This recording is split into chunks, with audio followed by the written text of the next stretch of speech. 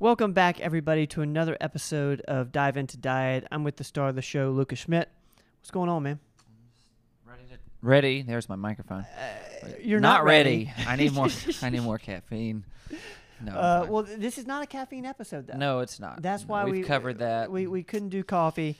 I'm excited about this episode because we've been talking a lot about building muscle, a lot about getting into the gym and lifting weights, resistance training, and what we decided was let's go over some of these basic terms, and you can kind of give a good definition of each, and hopefully you guys listening or watching can take these terms with you. Google different types of stuff you could do with that, so you can get in the gym and know what you're doing. It's a diet of exercise. The diet of exercise. Technically not eating today, but it's okay. Okay, so let's go over this first one here. We hear it all the time, reps. Reps. What does it mean? All right, reps is short for repetition. So, and what does that mean? It means whatever you're doing, the action that you're doing. So it's easier if I give an example. So if I am doing a common gym exercise, the bicep curl, where you take a weight in your hand and you do this, and you squeeze your bicep and it gets bigger, hopefully. Still working on mine. When I do the action, that's a rep. Okay. It's a repetition. I'm repeating the action. So a rep is usually it's a number assigned, and hopefully you plan it out before you get in there.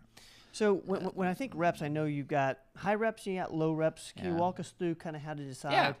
So it depends on the exercise and the muscle group you're doing. Some muscles respond better to high reps, and some don't need that many reps. And it also depends on, it's a lot of variables, but it depends on your goal.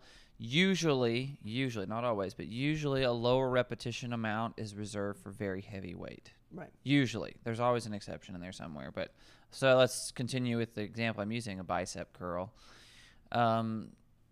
If I'm trying to build a humongous bicep, just for aesthetic reasons, that's probably the reason you want giant biceps. It's not the most, all muscles are practical because we need them, obviously, for functions. But as far as your daily life and your long-term, giant biceps is not a practical muscle to build, but it looks nice. It looks cool. That's why people want them. Yeah. They look at this classic strongman pose is that right there, So again, if you're trying to build a bicep to size, low rep, high weight, usually 5. I guess like 5 sets of 5. That's a very low rep count. 5 repetitions. The only thing lower would be what you'd call a 1 rep max. Okay. But you don't. You really wouldn't. Rarely do you work out with what you would call a 1 rep, which is, I'll give you that's a term that's not on the list, but it's a 1 rep max is. You can do the action one time with whatever that weight is. So that's going to be a very. It's going to be your PR. Yeah. Something like that. Yeah. It's like you cannot go more than 1 repetition at that weight. Very heavy usually. Like, oh my gosh, I can barely make it, but I did one time and now nope, can't do it. That's 1 rep max. Well, one thing you did mention is you mentioned sets. And that's I said sets, didn't I? Said Is that sets. That's number 2. Sets. So what are we talking about when you say 5 sets of 5 reps? Yes. Give me an example of that. All right. So a set is a grouping of reps. So if I do a set of 8 of these 8 reps, that's sort of the umbrella term for those 8. Yeah. So typically, if you looked at a workout routine list, you would see. Usually, you don't even have the word rep or sets. It's usually a number times a number. 1 by 8. Yep. 1 set of 8 repetitions. But if you wanted to write it out more thoroughly, you would say 1 set, times or of. As if I'm actually drawing letters here. I'm writing it for you. 1 set of 8 reps. Okay. So that means I go to the weights, I pick it up, I do 8 reps. That's a set. I'm done with it. It's a grouping.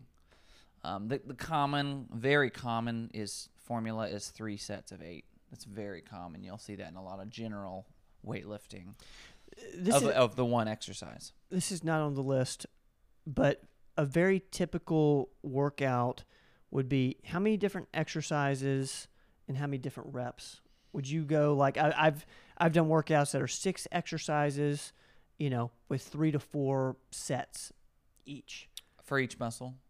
well, Of no, of the same exercise. yeah. So 4 Yeah. sets of the same exercise or 3, and then I'm doing 6 or 7 exercises. I mean, that right there is like 30, 35 minutes, pretty much. Yeah, it really depends on your goal. It's so complex and so broad sweeping. It can be quite overwhelming. But it just depends on your goal. Again, usually if size is your goal, like I'm trying to get larger, usually it's a lower number of everything. Yeah. So Generally, because in order to move that amount of weight, because again, to gain size, usually you have to move a lot of weight. You don't want to be doing 50 sets in Right. your workout because you can't. you cannot do it. And also, if you're exhausted and you get to do and you're moving a lot of weight, you can hurt yourself. Right. And you're going to be sloppy. The more tired you get sloppy. You have compensations that are occurring. So maybe you're not activating the muscle that you're trying to work as much because you're tired. So other little muscles around it are trying to help, which you don't want them helping if you're trying to isolate that muscle. Right. So this is a whole, it just depends on your goal. However, on the opposite end, if you're doing what you'd call circuit training, which that's another term, a circuit, Yep. which is a combination of sets. So we've learned reps, sets, circuit. Circuit is a sort of a, think of it like an obstacle course almost. I think of a circuit. Yep. You list like 5 different exercises. Ideally, they don't hit the same muscle because the muscle's exhausted. So you need to move to another group.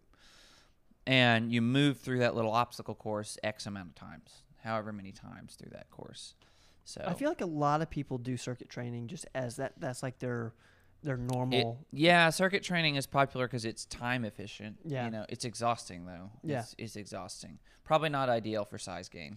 So what he's saying there exhausting is yourself. he's going from one exercise to another versus getting all 3 sets Yeah. of one particular exercise. In a circuit, I would say, okay, I'm going to do bicep curls, then I'm going to do lunges Yeah. right after that, and then I'm going to do push-ups, and then I'm going to do insert something else, calf raises. Right. I don't know. Right. Those are all muscle groups that are kind of far away from each other, so they're going to be fresh regardless of the previous exercise. Right. So, like, if I do a push-up, my calves are just fine. Right. Like, they're not working hard. So I can do 8 of each without rest between. Right. The rest is the other exercises. Right.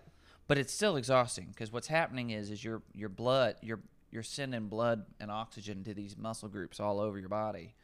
So you'll get really winded. Yeah, doing you'll get a circuit. look. I know you Yeah. use your circuit training as kind of a cardio exercise. Yeah, as well. yeah. If I'm, because I don't like doing cardio. No, I'm not against cardio. It's just it's so boring. Yeah, It's just geez. So it's kind of a cheat. It doesn't fully replace high intensity cardio unless, I guess you could, depending on what exercises.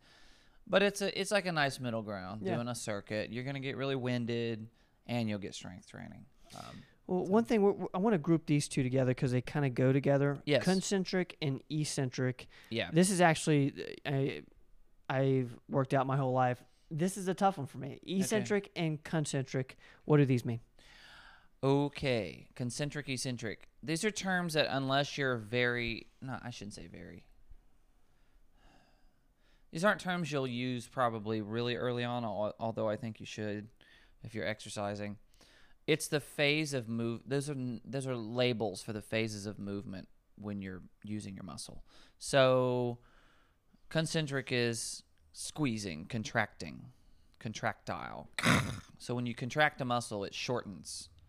The muscle fibers, they're pulling together. That's why they look bigger. They get closer, and then eccentric is sort of the reverse direction. So again, we've used bicep curls. We'll continue to. If I move the weight and I do this, that's called the concentric phase. I'm contracting the muscle, making it tight.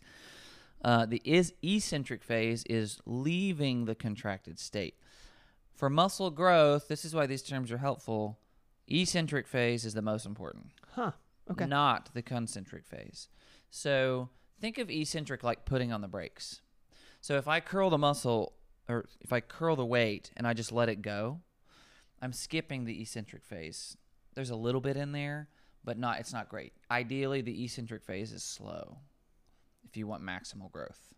It's interesting. I never think about the eccentric phase. It's like putting on the brakes. The muscle is, instead of just releasing, it's using the brakes. Sort of like, those doors with the air, like when you open the door, like a screen door, and the air pressure thing keeps it from slamming shut. Yeah.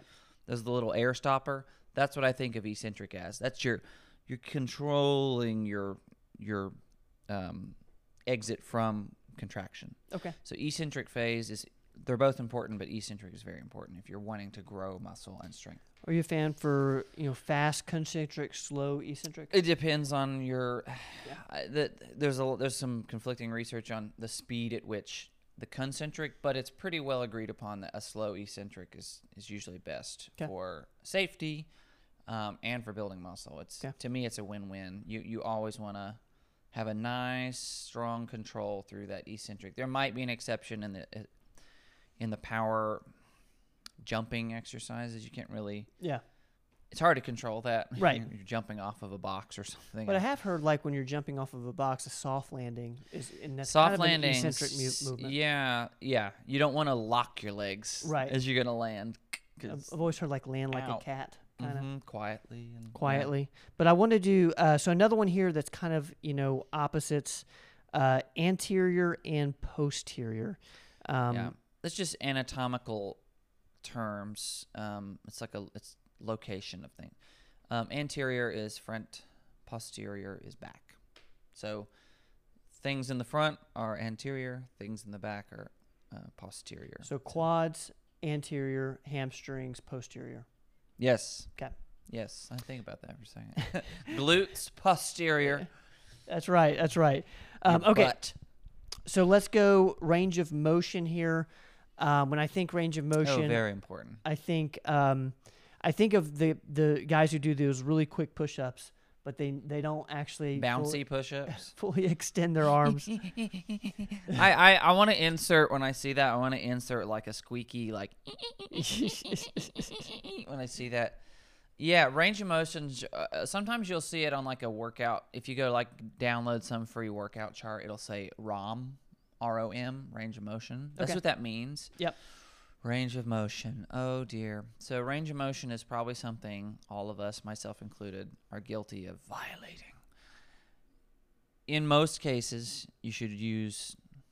I'm trying to think of an exception, so that's why I'm saying in most cases. Maybe all cases. No, I never say all. I don't know. Range of motion should be used. Full range of motion should be used for most cases. So what that means is, when you carry your muscle through a movement, you should reach full length and full contraction of the muscle. So how do you do that without locking a joint out? Because I know that can also be unhealthy as well. Like, do you want to? Well, I guess snapping a muscle into lock might be, concerning. So I guess let me just pick exercises. Like you said, push-ups. Let's go with the push-ups. That's a very common exercise. So the mistake that you were describing is someone sort of traps themselves in this middle zone where they go to the floor and they come up. Or most of the time what I see with push-ups is they don't go all the way down. Oh, okay. There's this I stop here. My chest doesn't hit the floor. I stop. I've got 6 inches, 3 inches from the floor, and I'm just doing this. Right, or somebody will go down and stay kind of further down. Right. This is why range of motion is important. I'll give you the reason why. Most of muscle growth occurs starting from the stretch phase of the muscle. So what that means is, if I go to do a push-up, when I go all the way and my chest gets the floor and my hands start to come past my chest or in line with, you'll feel that. Do that. You'll feel there's a pull here in the chest, just a little bit, not like, ow, I'm stretching to death. Yeah. There's a stretchy part. It's it's a tension. That right there, moving through that part is where most of the muscle growth is going to occur. You're going to do that healthy damage to the muscle, which is what weightlifting and strength training does, is micro tears. It occurs at the stretch, which is why a lot of squat people who are fanatical about their squats or barbell squatting or dump or deadlift, They want that deep squat. You know, they say butt to grass. I won't say what it rhymes with, but donkey to grass. Just kidding. No. Anyway, they say there's a saying, and the reason that is a saying, some people may not know why it's a saying. It's range of motion. The glute is in stretch when you're in a deep squat, and so before you come out of it, it's in that stretch position, that full range of motion. That little teeter point is where most of the good muscle damage occurs. Right. So range of motion is incredibly important. Bicep curl, we've used that. I'm at the bottom here. My bicep is at full extension. You see this in bicep curls too. You see this all the time. They go down to here and they rock their body forward and then they rock it up. Well, you're trapping. When you rock forward, that's because you don't want to fully extend, and you can use momentum. So it should be all the way stretched and all the way curled. Well, and you're wanting to isolate that muscle too. Yeah, it's part of the isolation process. Right. So yeah, range of motion, incredibly important. What about? I don't think it's. I guess I actually don't think it's on here, but sometimes with bicep curls, you'll do a half range motion. You'll do full, and then you'll go up. Is there like reasons for that? Oh, that's like the. It's like the. What do they call it? Where one arm stops halfway while the other one curls, and then you switch and. Yeah. It's more just burning out the muscle. Yeah, the motivation there is to add fatigue to the muscle. Okay. I don't want to speak to the positives or negatives of that. I'm sure there's some research to suggest you're just tiring out the muscle to elicit more growth maybe. I think the best overall way is just using full range of motion as a side to just sitting there exhausting. Sometimes people will do exercises to tire them out just for the sake of it's hard. And I caution that. Just because it's hard doesn't mean maybe you're getting the result you want. Yeah, that isn't always the case. Maybe, I do believe sometimes a willpower session where it's like difficult and you're training your brain to force yourself through it, there's something useful in that. Sure. That's about it. Sure. If it's brutal just for brutal sake, you're training in the mind. You're not really training. You're training your body. Right. But you're probably not eliciting the best muscle growth for that. So.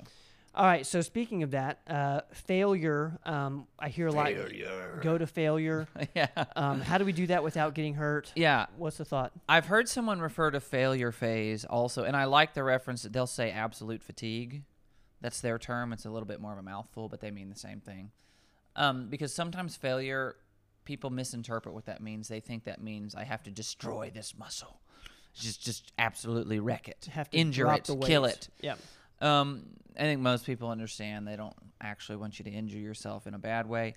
Failure just means I can't complete the exercise anymore. So again, we've gone with bicep curl. I do my reps, and I cannot physically begin the next rep, or I can't complete a full rep. I can't get it up further. That means the muscle is now at failure phase. Okay. So sometimes you'll hear training to failure. Do this thing to failure. Calisthenics is common for that. Yep. No weights involved. They want you to do reps to failure, meaning you perform as many push-ups as you can until you just can't get off the floor. There's some research to indicate that stimulates more muscle growth, and then some to say, actually, you shouldn't all the time train to failure because you're fatigued so long that your recovery period is longer than it needs to be. So there's some conflicting information on those, and we'll get back to you on the I don't know if there is a consensus. Well, I want to say this might be the opposite of failure. This is RIR, reps in reserve. Yep, it's a less common term. Yeah, I haven't heard of it. Reps in reserve is like, so if I were to do a set of push-ups, and the advice was do as many reps as you need to where you only have 3 RIR, 3 reps in reserve, meaning you do a certain amount of reps, you could go for 3 more, but you stop. It's leaving a little fuel in the tank, so within that workout, your recovery is shorter, so when you come back, you can do that same number of reps, again, leaving 3 in the tank. I've heard go 80%. Energy conservation. Go 75%, something, or at 50% weight, something like that. Yes, yeah. No, it's interesting. Let's go to the next one here, hypertrophy. Hypertrophy? Yeah. Fancy word for muscle growth. Muscle growth, okay. I mean, I'm oversimplifying the full, it's when an organ can grow, the number of cells is increased muscle growth in reference to exercise. Atrophy. would be the opposite. Yes, shrinking. Yeah. No, we don't want that. Okay, let's do these last two here, split and superset. I don't know. I know superset, but I don't know split. Okay, superset. You actually helped me think of that one before this. I said, hey, help me think of some more terms you want me to go over. Superset is just exercises back to back. So you do a different muscle group. I do bicep curls. I don't turn around and do another bicep exercise because I've just tired out my biceps. So while they're recovering, I'm going to do some squats, or I'm going to do some shoulder presses or something like that. So you're just doing a different set so you can, with little rest or no rest. The rest is I'm not working this muscle while I do the other muscle. Now, superset always between two? That I'm not 100% sure on. I don't I don't use the term myself in my workouts very often. I just write my workouts, and it's kind of a term. You have to get back to you on that. What I kind of think it's only between two. Like a superset. So I'm doing this and this, and I'm just gonna circle through them. It's like a mini circuit, I guess. Yeah. Of supersets. Yeah, of supersets. All the words, all the terms. Let's do split. What does split mean? Okay, a split is just a way to label your routine for the week. Usually workout routines are weekly. Yeah. It's sort of a weekly, if you're properly planning it, hopefully is the regular aspect of your workout is over the course of the week. Ideally, you have a weekly plan that makes a like a 13, 16-week plan, depending on what your goal is at the end of 16 weeks. 30-week, whatever. Set your long term. And the split means what days are what muscles getting worked. It's basically to effectively utilize recovery period. Because you don't want to do chest day on Monday and then do chest day on Tuesday. Right. Not a good idea, because the chest is fried from Monday if you did a good job. I shouldn't say that. Not fried like you can't brush your teeth, but the split is, okay, it's just a way to say I'm going to organize my workout for the week. Okay. Sometimes they'll do the most common one I've heard is a push-pull split. Yep. Push-pull split, meaning I'm doing pushing exercises one day, and then the next day it's all pulling exercises, because they are different muscle groups. So it's like push-ups,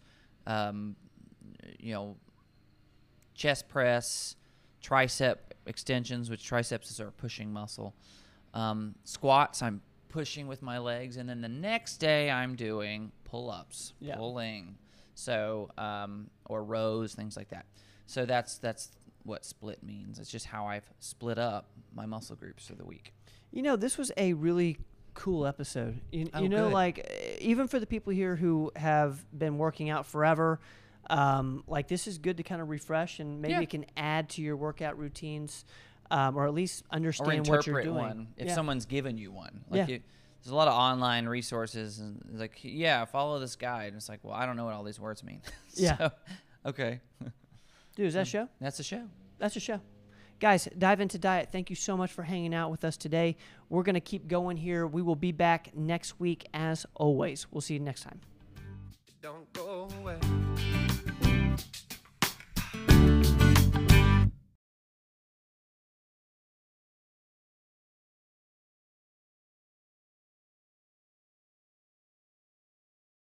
Thanks, guys, for listening to this episode of the podcast. Please share the podcast with your friends. And if you haven't subscribed yet, please subscribe. We will see you guys next time.